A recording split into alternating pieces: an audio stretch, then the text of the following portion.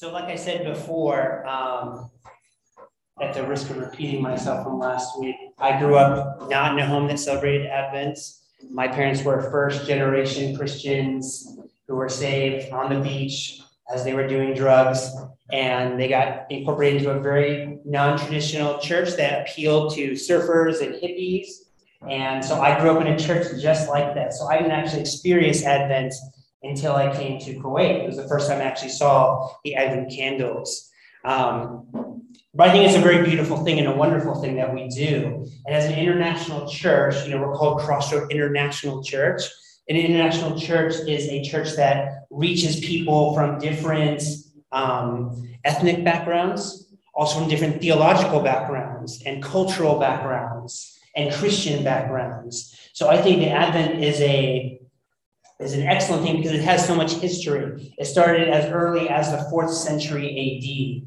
And like I said, it's looking back. We're celebrating peace and joy and love and Jesus, right? And it's also looking forward to when peace and love and joy in Jesus will be with us forever in eternity. And this week, we are talking about love, the love candle. And if you have your Bibles, turn with me to John chapter 3. John chapter 3, 16 through 19.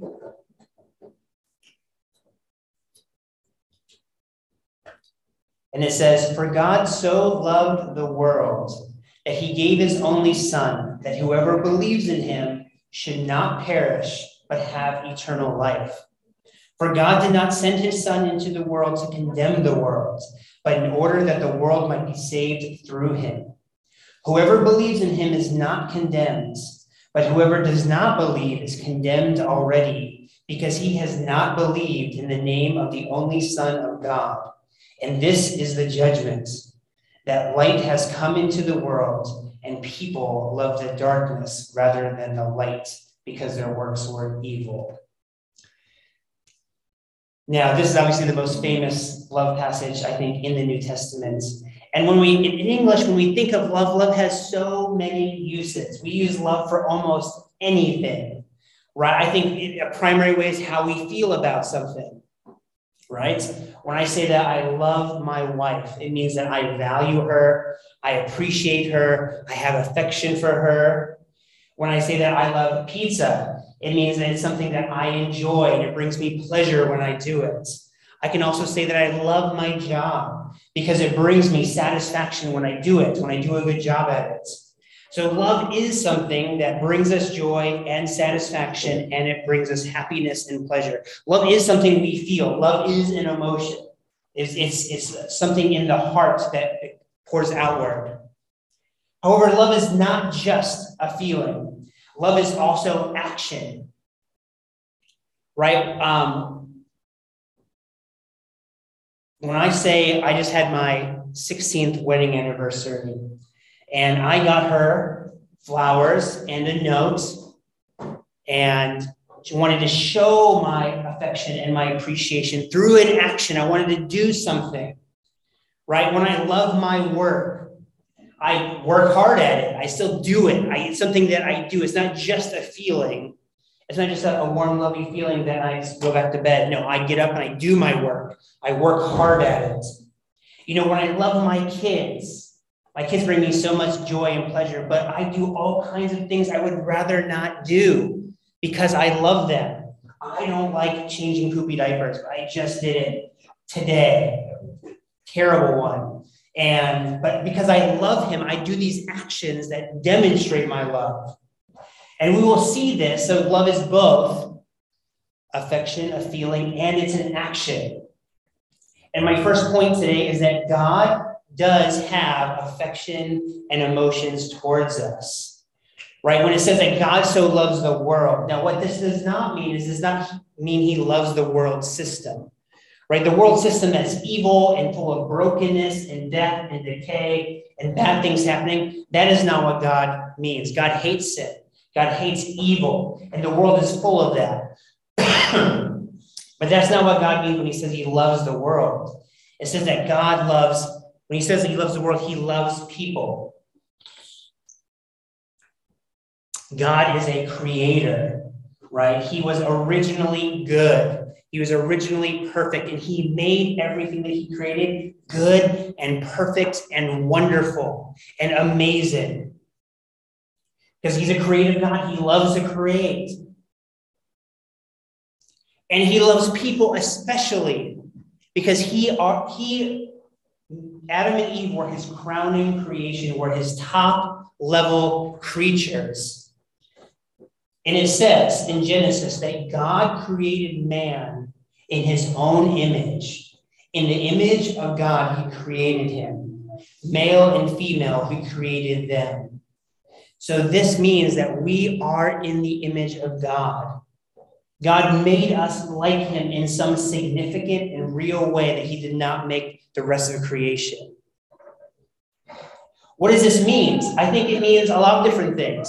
God gives us choice. God gives us a moral will. We're not bound by instincts like the rest of creation. We have an ability to choose things because God is sovereign. He chooses whatever he wants. So he put that in us to some extent.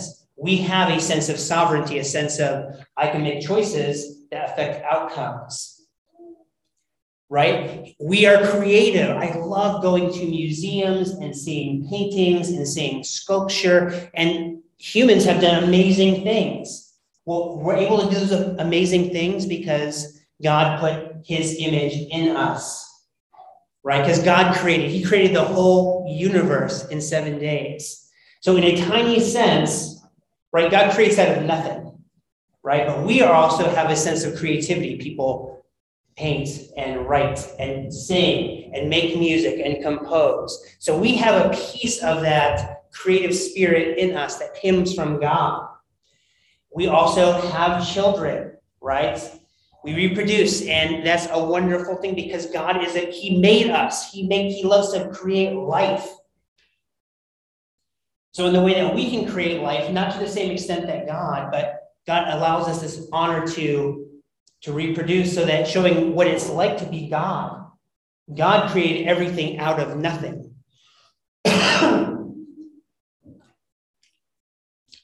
Now, and God loves that in his people, right? He made us in his image. God, obviously, he is the highest, most important being in the universe. So to value himself and to value his creatures that are like him is a totally normal choice. Now, I'm not saying also that God is needy. God was not lonely when he made humanity and made the world. He was not like that. He existed in eternity with the Father, Son, and the Holy Spirit in community, in communion. So he's not a needy God that he needed us, that he was so desperate and so lonely, he needed to pay like a savior complex. No, he was God. He was perfect. It's like my children. I don't need my kids in the sense that they help me or sustain me. In fact, it's the other way around. I sustain them. I help them. I give of my energy to them. And I remember I didn't even feel super lonely before I had kids. I just didn't know what I was missing in my life. I was, living my normal single married life without kids. But when I had kids, all that love and that desire kind of just came out of me, right? I cherish them and I would do anything for them now. It just kind of created this love in my heart. And I also like them because they are like me a little bit. In some of the good ways and some of the bad ways, right? We like our kids because they look like us, they act like us sometimes. And that's similar with how God created us. We are like his little image, his little children. So even though God didn't need us, he made us. And 18th century theologian Jonathan Edwards said that it is no emptiness or deficiency of a fountain that it is inclined to overflow. So it's not, God overflows in love, and that's why he created everything. That's not God's fault. He's just God's so full of love. So we know that God loves us and has affection for us. My second point, though, is that we have rejected God's love. Like I said, we were designed to be representatives of God on the earth, God's people, as we walk around, think of us as like mirrors. We're supposed to mirror to all of the created world what God is like, right? Shining back who God is, the greatness of God in everything that we did as people. That's why God made us. And it says in Hosea, this is what God wanted in the beginning. It says, the earth will be filled with the knowledge of the glory of the Lord as the waters cover the sea. Now that's a reference looking forward, but it was also just what was designed to be in the beginning. God wanted the whole earth to be filled with the glory of God. That was why God created the earth. Excuse me. And this would have been a wonderful place where everyone would be happy, people would have purpose, people would have walked with God like they did in the garden, people would live forever. However, we rejected God's love. We rejected that. You know, there's a popular restaurant here in Kuwait and around the world called Burger King, and their slogan is, have it your way. Have it your way. And that's kind of what we wanted from God. We didn't want to do it God's way. We wanted to have it our way. We wanted to be like God. We wanted to be independent of God. And it says in Genesis 3, so to do this, Eve took the fruit that God, the one rule that he made, God said, don't eat this fruit of this tree. No, not many rules. But they broke the rule. And when Eve saw it, it said, the tree was desired to make one wise. She took of its fruit and ate. And she also gave some to her husband who was with her, and he ate. So the eyes of humanity were opened. So we got what we wanted. When we ate of that fruit, our eyes were open. We became understanding of good and evil. However, that came with a huge cost. Here's what it cost us. It cost us our relationship with God. We know that God loves us, but God also hates disobedience. He hates sin. And when we sinned against God, we rejected him. We rejected his love. Like I said, he had one rule. And, you know, as parents, it's good to be a green light dad or a green light mom. That I want to do things for my kids. I don't want to say no to my kids often. I want to love them and enjoy them and let them enjoy things. And the rules I have are for a purpose. You know, I tell Silas not to play with the light switches because I don't want him to get electrocuted. So when he does that, I discipline him for his own good. And there's consequences. He never likes those consequences, but it's for his own good and his own safety. And that's how it is with God. God had one rule, and that rule was for our good, right? It was for our safety, for our joy, for our maximum happiness. Thank you. So what was the consequence? Well, God said, if you eat of this fruit, you will surely die. So we died. Now, it wasn't instant. He could have just zapped us right there, end of story. No, but he allowed us to live, and we died slowly, physically. But then after that, there's also a spiritual death that we go through. And that is separation from God forever. Because God is a holy and perfect God, he cannot tolerate sin. So because of that, there's a physical death that will happen at some point in all of our lives. And there's also a spiritual death that will happen at one point in all of our lives after we die, or we are separated from God forever. Not only that when we broke God's rule, the relationship with one another became cursed, right? When God sets out his curses for the woman, he says, the relationship between man and woman will be strained, meaning he says to her, your desire shall be contrary to your husband, but he shall rule over you. So husbands and wives no longer live in contentment, but rather contention, which eventually spreads to all kinds of fights, all kinds of arguments, all kinds of disagreements, families rupturing and splitting. There would also be pain in childbirth. incredible pain, and that also includes other kinds of pain, meaning from infertility to birth defects to stillbirths and all the heart-wrenching pain and fear and worry that goes along with having children. God also cursed the ground, right? The ground, we were meant to work the ground, but he cursed it, meaning it's going to bring you pain and thistles and suffering and sweat until you go back into the ground yourself. So this is what it costs to be independent from God. These are severe consequences, right? All the evil that we see in the world, all the selfishness, all the pain, all the brokenness, you don't have to live very long to start to see those things and be disgusted by them and be like your heart rips because you see all this evil in this world today. No amount of education, no amount of learning is going to change that. It's just there. So we are condemned,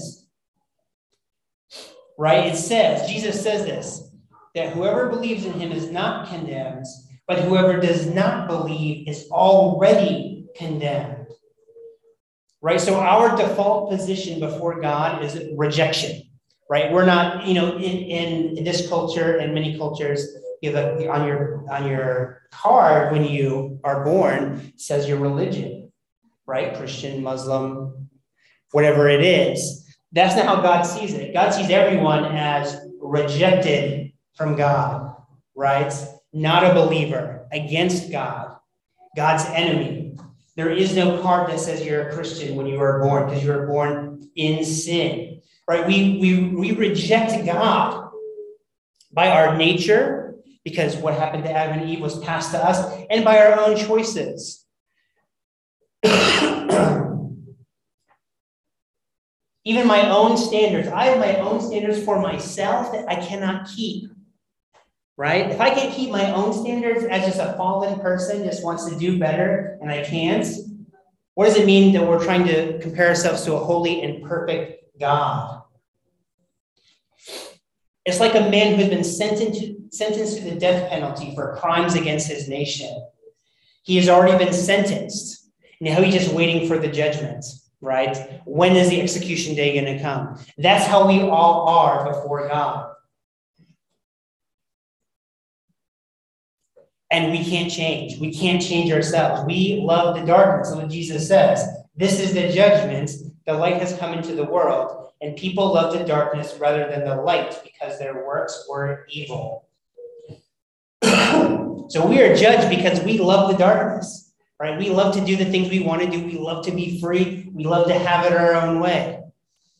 And in ourselves, we cannot change that. So God does have true love and affection for us, but we rejected God's love by choosing our own identity. And my third point is that Jesus' love takes dramatic action. Like I said at the beginning, love is both affection and action. And Christmas is the celebration of the action that Jesus took.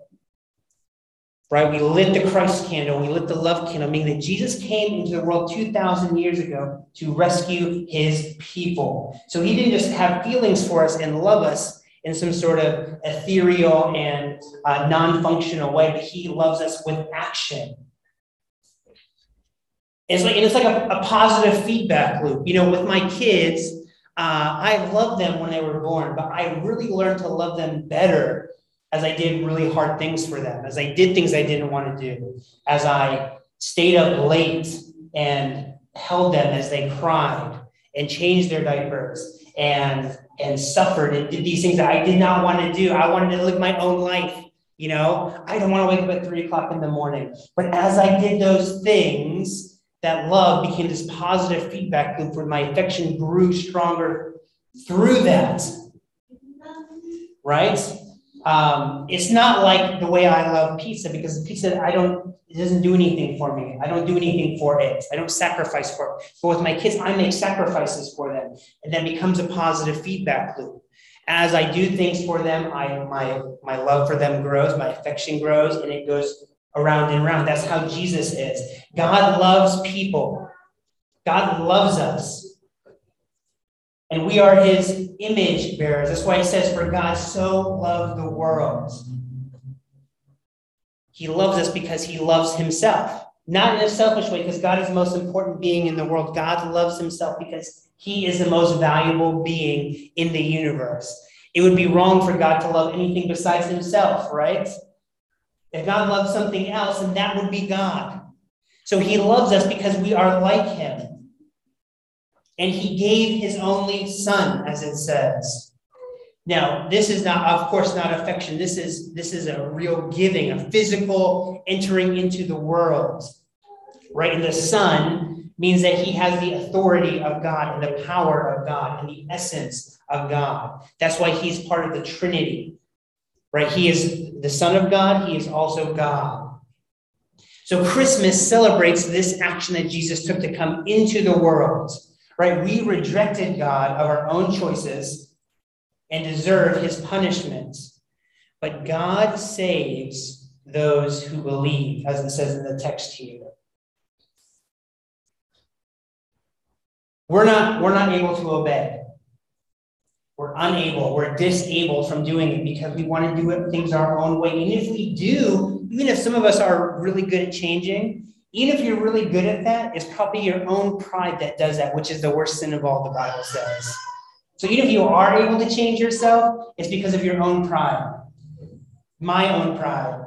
So we have a debt that we're unable to pay back, right? This is what Jesus says, that whoever believes in him should not perish, but should have eternal life. So Jesus saves us from this judgment, from our disobedience. If we reject Jesus, then we become doubly condemned, because we're condemned as our starting position, as I said, right? You're already condemned. And if we further reject Jesus, God's Son who is sent into the world to save us, then we reject him twice over. So don't do this. Accept Jesus. Jesus came as a baby, but that's not where it ends, right? The story does not end with Jesus as a baby. I love babies. I love baby Jesus, but that's not the whole story. Christmas is only part of the story. We know that this baby grew up. We know that he lived a perfect life. Imagine this. Imagine this, parents, with your kids. It's pretty easy. My kids are not perfect, are far from perfect. They sin just like their dad all the time, right? Imagine if your son or your daughter was perfect in every way, and that's how Jesus was. Excuse me. In word, in thought, and in deed. So he was perfect. He lived a perfect life. He could have died and gone to heaven and been with God forever because he obeyed God in every way. However, Jesus went another step further, showing his love. He sacrificed himself. He sacrificed himself to save us. Now, in the Old Testament, they would sacrifice animals to show that sin was serious. God wanted to say, sin is serious. When you sin against me, when you sin against each other, this is serious. So we're going to kill an animal when you do this. We're going to slit its throat and let its blood run out. And that was not, we think that, they're just a really gruesome, violent people. No, that's not what it's saying. It's saying, no, sin is bad, and this is what it should look like. They were as horrified as probably we would be if we saw this. They were as horrified as we would be with the consequences of sin. However, animals cannot atone for sin because animals don't have a will or a volition, right? Jesus, on the other hand, he was morally perfect. Like I said, he never sinned. And he was willing, and those animals weren't willing to die. They wanted to live. Jesus laid his life down. He said, I will lay my life down so that I can be a sacrifice for my people. So he died for our sins. Because of our cosmic treason, our rebellion against God, Jesus absorbs it, right? He took it. So God looked at Jesus and said, I'm going to send you to a Roman cross. You're going to die an excruciating death for hours and hours. You're going to be tortured basically to death. And not only is that there's physical torment, but there's also spiritual torment because God sent people to hell when they died. So all that punishment, all that wrath, and all that pain, and all that anger was like squeezed into a little ball and just poured out on Jesus for every single person who would ever believe in him. So just imagine that laser beam focus of wrath for those several hours where Jesus hung on the cross, which is far worse than the physical torment he went through. Because Jesus and God were together for eternity, and now that has been ripped apart. There's separation from God and Jesus. So after all this wrath was poured out on Jesus for all the sins we would ever commit, Jesus died. So basically, Jesus loved us to death. He loved us, and it cost him his life. Right? This is what John says later. Greater love has no man than this, that a man lays down his life for his friends. So Jesus loved us enough, not even his friends, but actually his enemies, to die for us. So all we have to do is believe. We have to believe that Jesus died. He died on the cross for our sins, and then we get eternal life. Eternal life. So God looks at us. If you believe, God looks at you, and what he sees is the perfect life of Jesus. It's not like a one-time, your sins are forgiven, now you got to do your best on your own. See you at the other side of this life. No, Jesus looks at you your whole life, no matter what you have done or will do in the future, and he sees the perfect life of Jesus. That's how he looks at us. That's how he sees us. That's when we die. When I was in high school, I had these really weird thoughts about Christianity because I wasn't fully developed. And we had these questions like, what if the last thing you did before you died was commit suicide? Would you go to heaven or hell? If you were a Christian, if you committed suicide, that is a sin, but you would go to heaven because Jesus looks at you with the perfect life of Jesus. Right? No matter what you do or will do. So, my application as we start to wrap this up. If you're not a Christian, be a Christian. Understand that without God, you are a rebel and you are against God and you are God's enemy. Accept his sacrificial gifts. Submit to his rule in your life. If you have any questions about being a Christian or you want to know more, please see me after the service. I would love to talk to you about this. And many of us in the room would love to talk to you about this. Being a Christian is the best decision you could ever make. It seals your fate for eternity. Your life is infused with meaning and purpose, and you can enjoy and honor God and be with him and with his people forever. It's an amazing deal. It's a free gift. It's a perfect gift. If you are a Christian, as many of you, I believe, are, we need to spend time reflecting on this. This is the season. Christmas is tomorrow, right? And I know Christmas is a super busy time. We're getting gifts. We have parties to go to. We have events to do. It's just moving. It goes so fast. Every year, I think it goes faster this season. But try to find time tonight, tomorrow, in the morning, in the evenings, to reflect on what Jesus did for you. This is a perfect time. That's what Advent represents. With lighting the candles, it's not a super fast, flashy thing. There's reading, there's reflecting, there's lighting. It doesn't move very fast, and there's a reason for that. Okay, it's designed for us to reflect on who Jesus is and what he did for us. And you need to take that time. Otherwise, this will be another season gone. We become like the world. It's a materialistic Christmas. Remember that God has feelings of love for you. He cares about you. He loves you deeply and truly. He wants what's best for you. He wants you to live a life that is obedient to him. He wants you to live a life that is full of happiness, that's full of purpose and meaning. And only God's love can satisfy. If you've lived long enough, right? Other things in the world don't satisfy. The love of a spouse, even your kids, even respect from colleagues, that does not satisfy, or at least not for very long. So think about these things. Ponder Thank him. Spend some time thank you, God, that you saved me, that I am one of your people, that you love me and you care for me. Pray.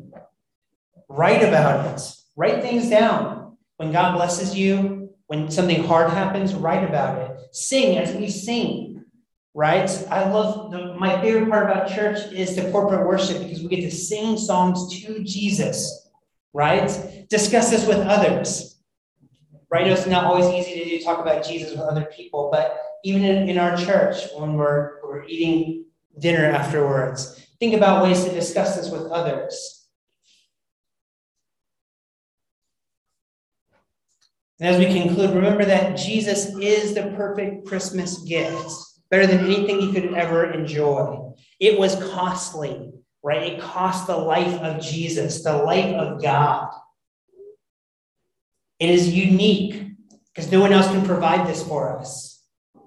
And we desperately need it, right? It gives us that life and that meaning and eternal life and freedom from sin. It's something that we can share with others too. We don't need to keep this gift to ourselves, but it's a gift that, as they say, keeps on giving. You can share this with other people, right? We get to be loved by him forever. He is our Father. He is our Father. So as we conclude, we know that God's love is true and is affectionate and has an emotional connection to us. We also realize that our lives before we met Christ were in disobedience and rebellion toward him, and we were unable to save ourselves. We also see that Jesus came into the world 2,000 years ago as a dramatic display of action and a demonstration of his love toward us. Therefore, God makes us deserving and accepting of his love as we believe in him as the great and true Christmas gift. Let's pray. Jesus, thank you so much for this gift. Thank you so much for your life, that we get to spend time reflecting on what you did on Christmas.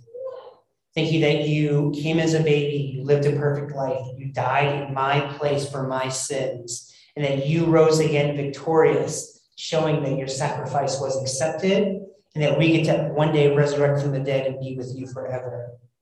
I just pray that you'd help us all as we inch towards Christmas Day, that you give us that time to reflect and think about and pray about what your gift is. And we ask for these things in Jesus' name. Amen.